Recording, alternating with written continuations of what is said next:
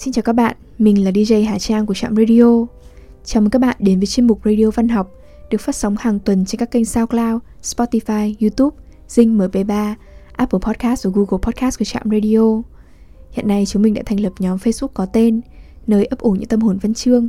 Mời các bạn cùng tham gia để thảo luận về văn học và đừng quên trả lời các câu hỏi để admin duyệt vào nhóm nhé. Trong radio ngày hôm nay, xin mời các bạn lắng nghe trích đọc phần đầu cuốn sách Shuggie Bain, Chiếc linh hồn nhỏ của tác giả Douglas Stewart.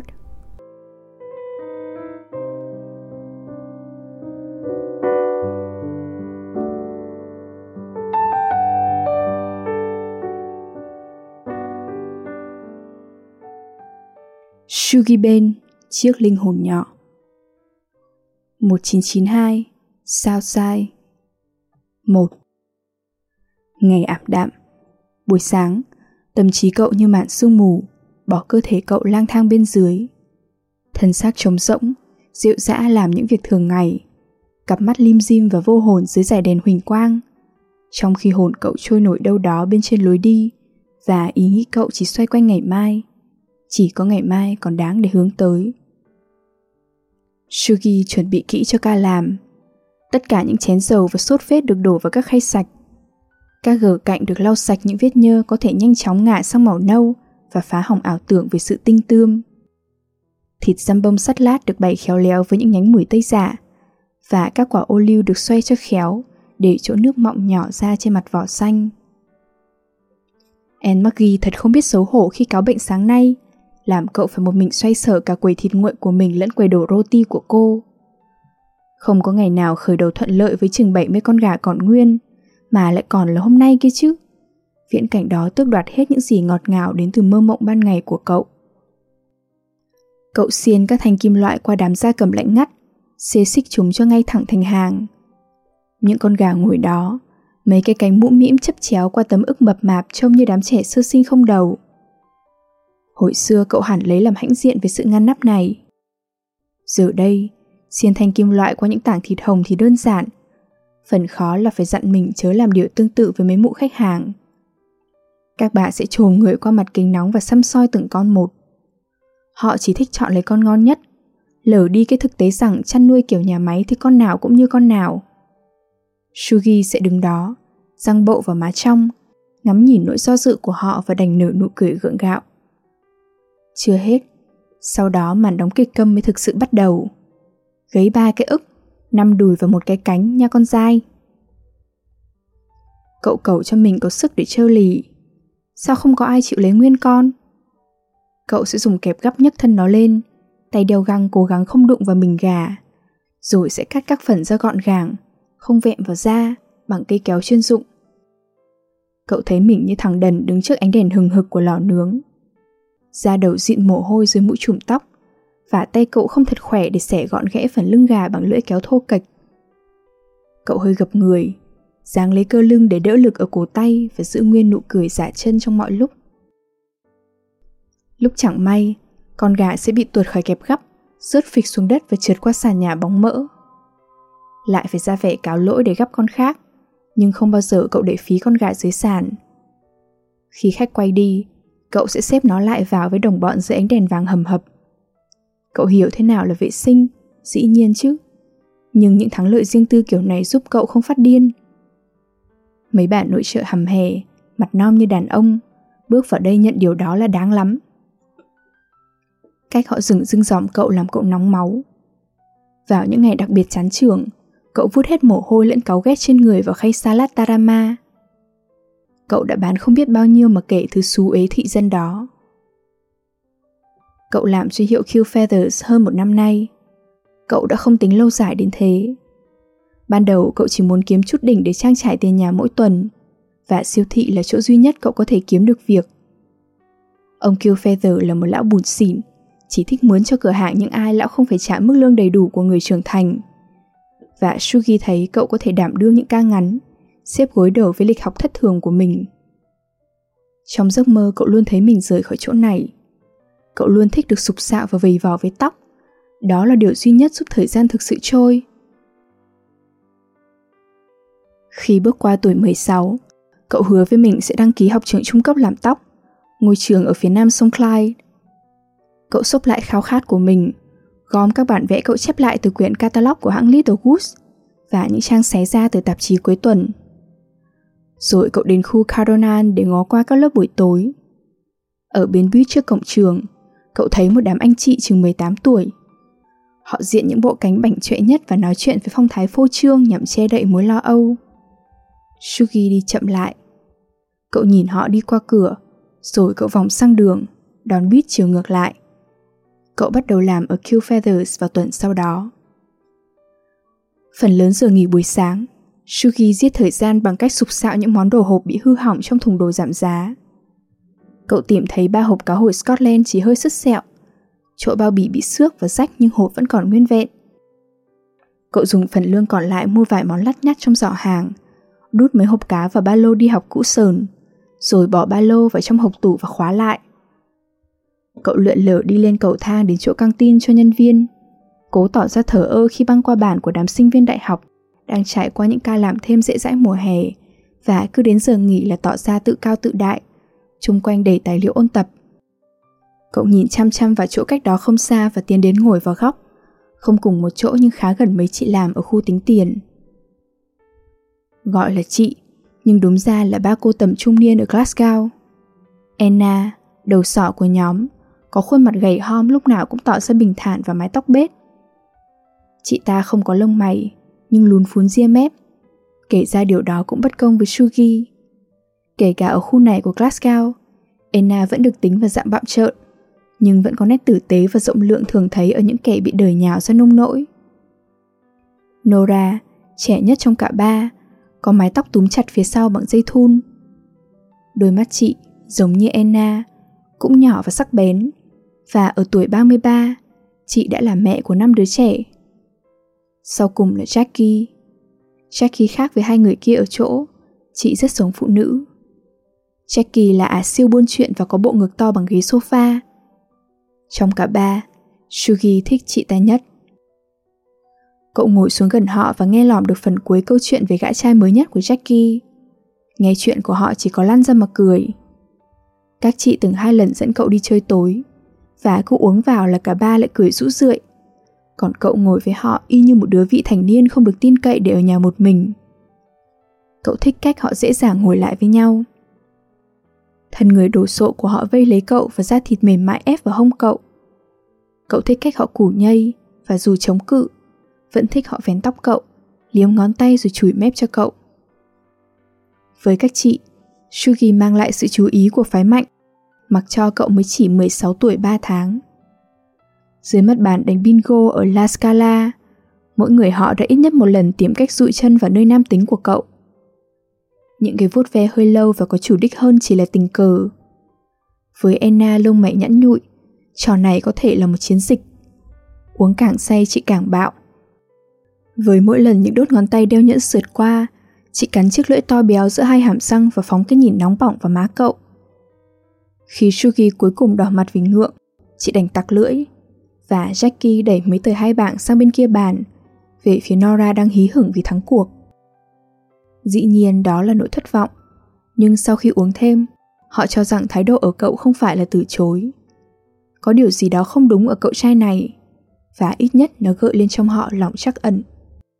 Shugi ngồi trong bóng tối lắng nghe tiếng ngáy không đều qua tường nhà trọ. Cậu cố gắng nhưng chẳng thể làm ngơ những gã đàn ông đơn độc, không ai thân thích. Cái rét buổi sớm làm cặp đùi trần tái đi vì lạnh. Cậu phải quấn tấm khăn mỏng quanh người cho ấm và bồn chồn nha một góc khăn. Nhờ cái khăn suột xoa trong hàm mà cảm thấy đỡ lạnh. Cậu bày số tiền còn lại từ khoản lương kiếm được ở siêu thị dọc theo cạnh bàn. Cậu phân loại các đồng xu, đầu tiên theo giá trị, rồi sau đó theo chất liệu và độ sáng. Ông già mặt hồng ở phòng kế bên đã thức dậy.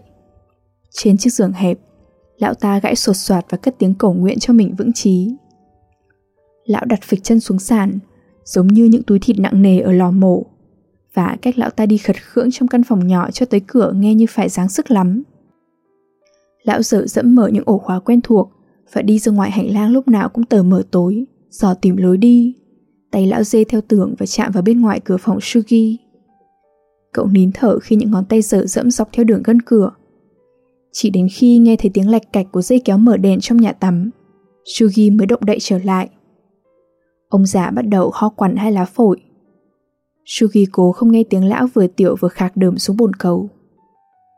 Buổi sáng đục màu trà sữa, ánh sáng len lỏi vào căn phòng như bóng ma trườn chậm rãi, băng qua tấm thảm và từ tốn trườn lên đôi chân trần của cậu. Shugi nhắm mắt và căng người, cảm thấy nó dần mò đến nhưng không thấy hơi ấm ở chỗ tiếp xúc. Đợi đến khi cậu nghĩ nó đã trườn lên cả người mình, cậu mới mở mắt lại.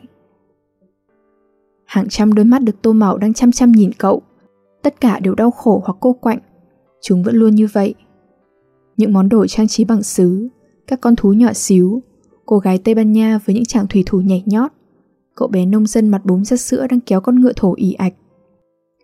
Shugi xếp những món trang trí gọn gàng dọc theo bệ cửa sổ lớn. Cậu dành hàng giờ trầm tư với những câu chuyện tưởng tượng. Người thợ lò rèn có cánh tay vạm vỡ đứng giữa dàn đồng ca toàn những cậu bé có gương mặt tựa thiên thần. Hay món đồ ưa thích của cậu, 7 chú mèo con béo bự nở nụ cười đe dọa chú chó chăn cừu lười nhác. Ít nhất chúng cũng làm nơi này vui lên chút ít. Căn phòng đơn trông như một hình hộp đứng, và chiếc giường đơn đặt chính giữa phòng như một cái thước chia. Một bên là chiếc trường kỷ 2 chỗ kiểu cũ, loại bằng gỗ, với lớp đệm mỏng đến nỗi bạn có thể cảm nhận được cả thanh sát phía dưới. Bên kia là chiếc tủ lạnh nhỏ và cái bếp 2 nồi Baby Belling. Ngoài giường ngủ bể bộn, trong phòng cậu không có gì lạc chỗ. Không bụi, không quần áo ngày hôm qua, không dấu vết của cuộc sống. Shugi bình tâm lại khi vuốt bàn tay lên tấm ga lạc quẻ. Cậu nghĩ mẹ mình biết chắc sẽ ghét bộ ga gối này lắm. Màu sắc và hình thù đều chệch choạc, đè từng lớp lên nhau như thể cậu không hề quan tâm người khác nghĩ gì. Mớ lộn xộn này sẽ đụng chạm lòng kiêu hãnh của mẹ cậu. Một ngày nào đó cậu sẽ dành dụm tiền và mua bộ ga gối của riêng mình, vừa mềm vừa ấm và cùng một tông màu. Cũng may mà cậu lấy được phòng này ở nhà trọ của bà Bash. Cũng may mà ông già ở trước cậu uống rượu vô chừng mực và bị tống vào tù.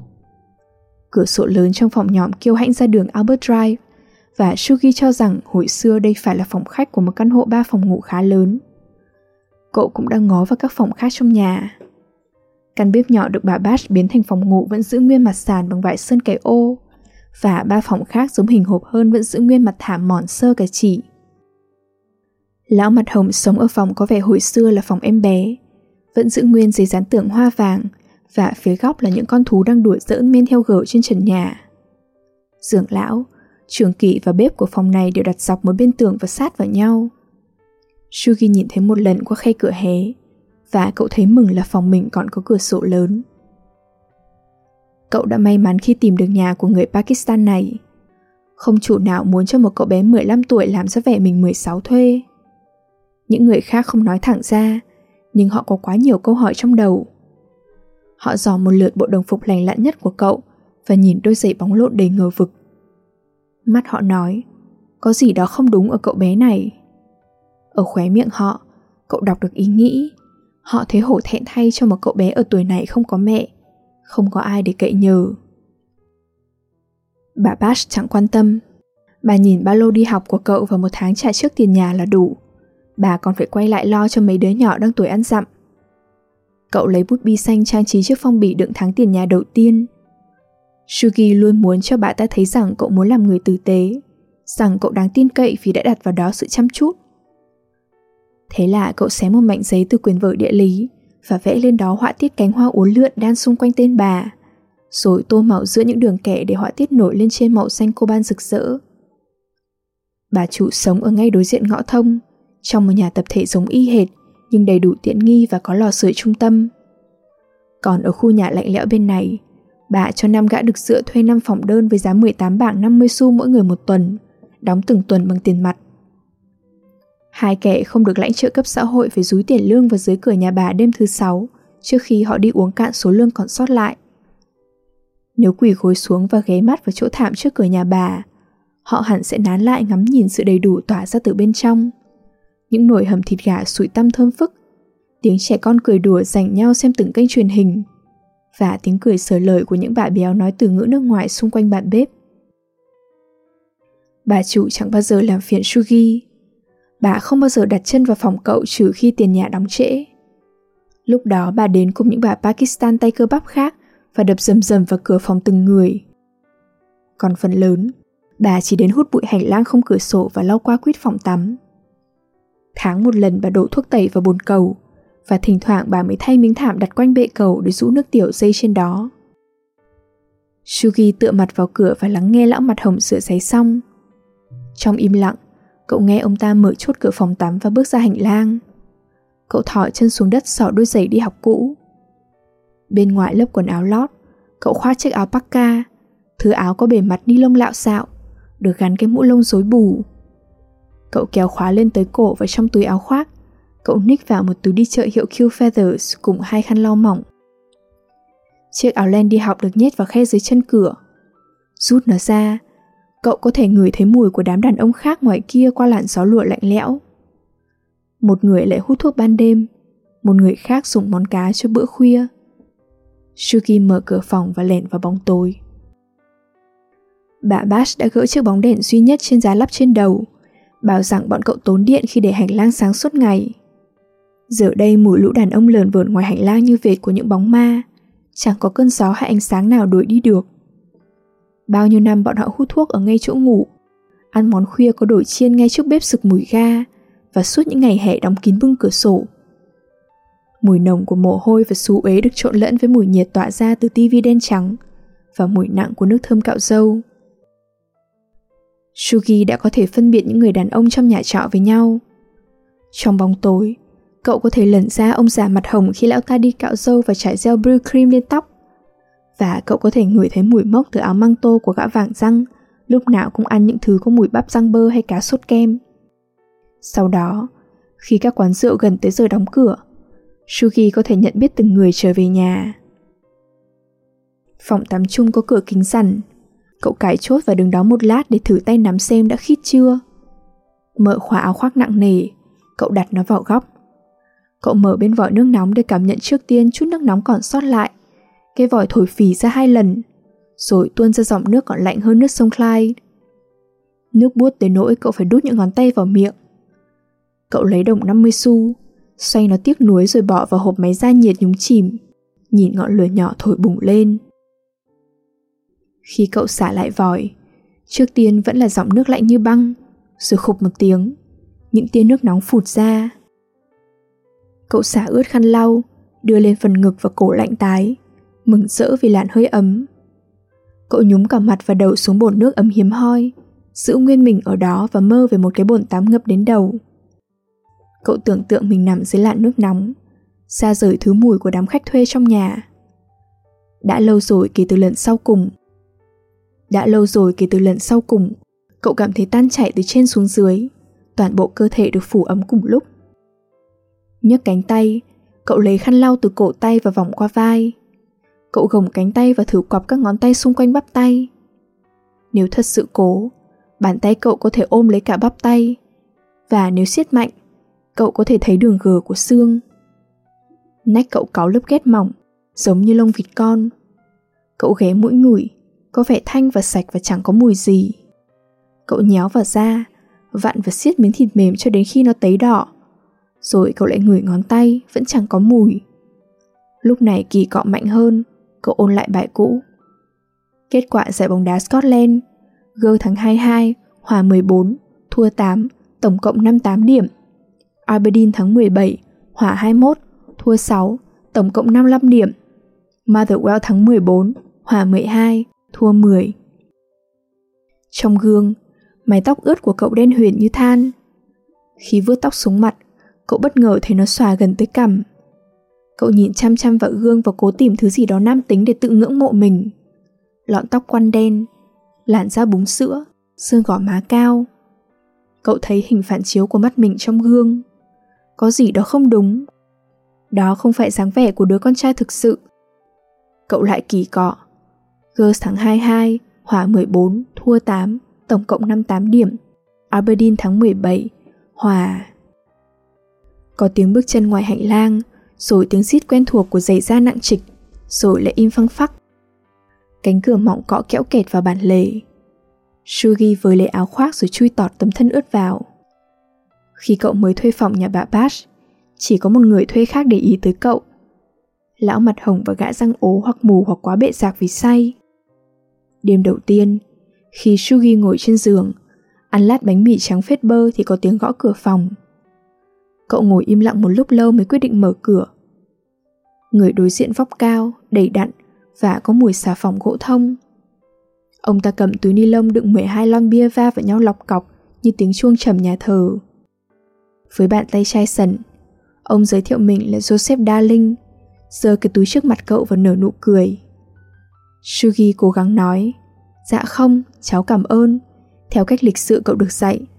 Nhưng điều gì đó ở ông khiến cậu ngại, và thế là Sugi để ông ta vào phòng mình.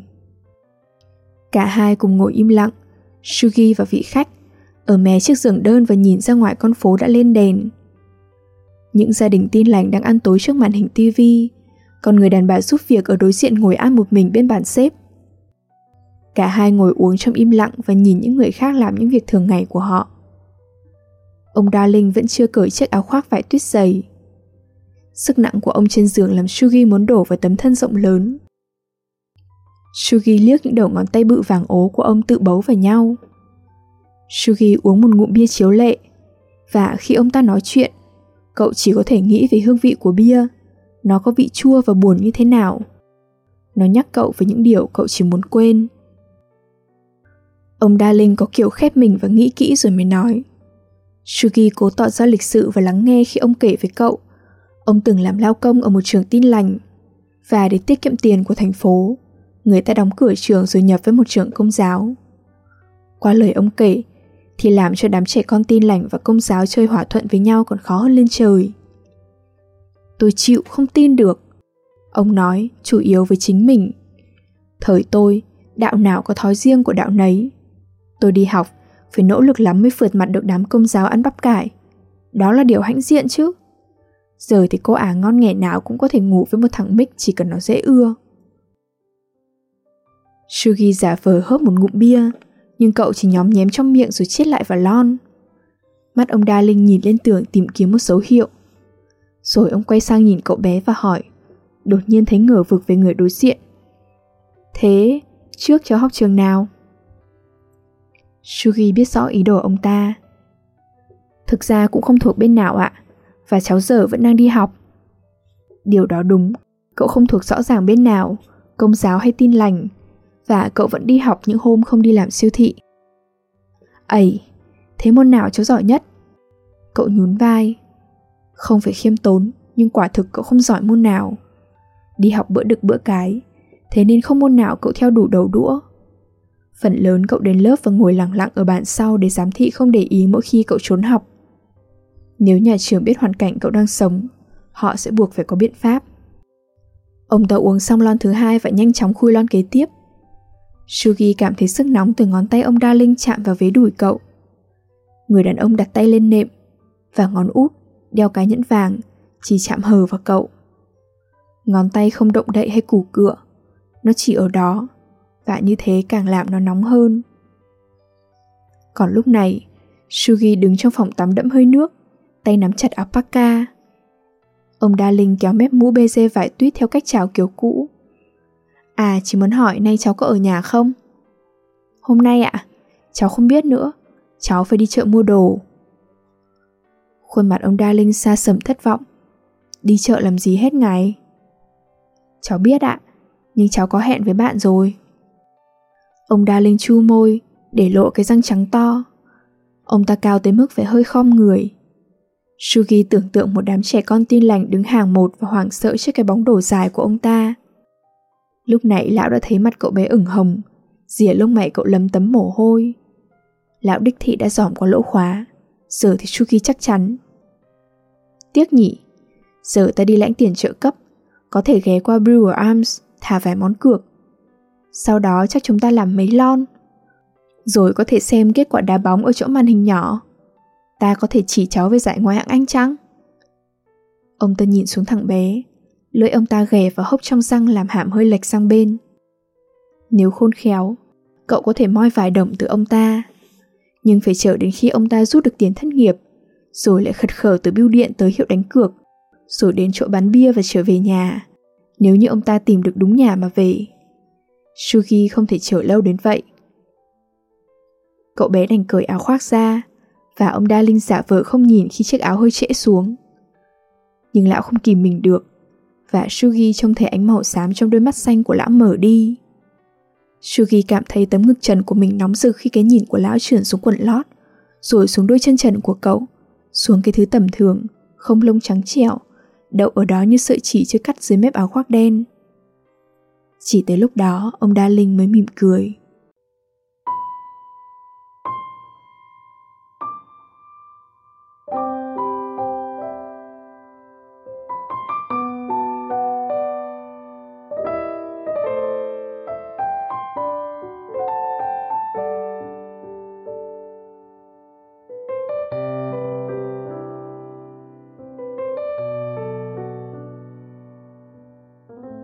Đêm đã khuya, thời lượng của chương trình đến đây là kết thúc. Xin chân thành cảm ơn các bạn thính giả đã chú ý lắng nghe. Chúc các bạn một đêm ngon giấc.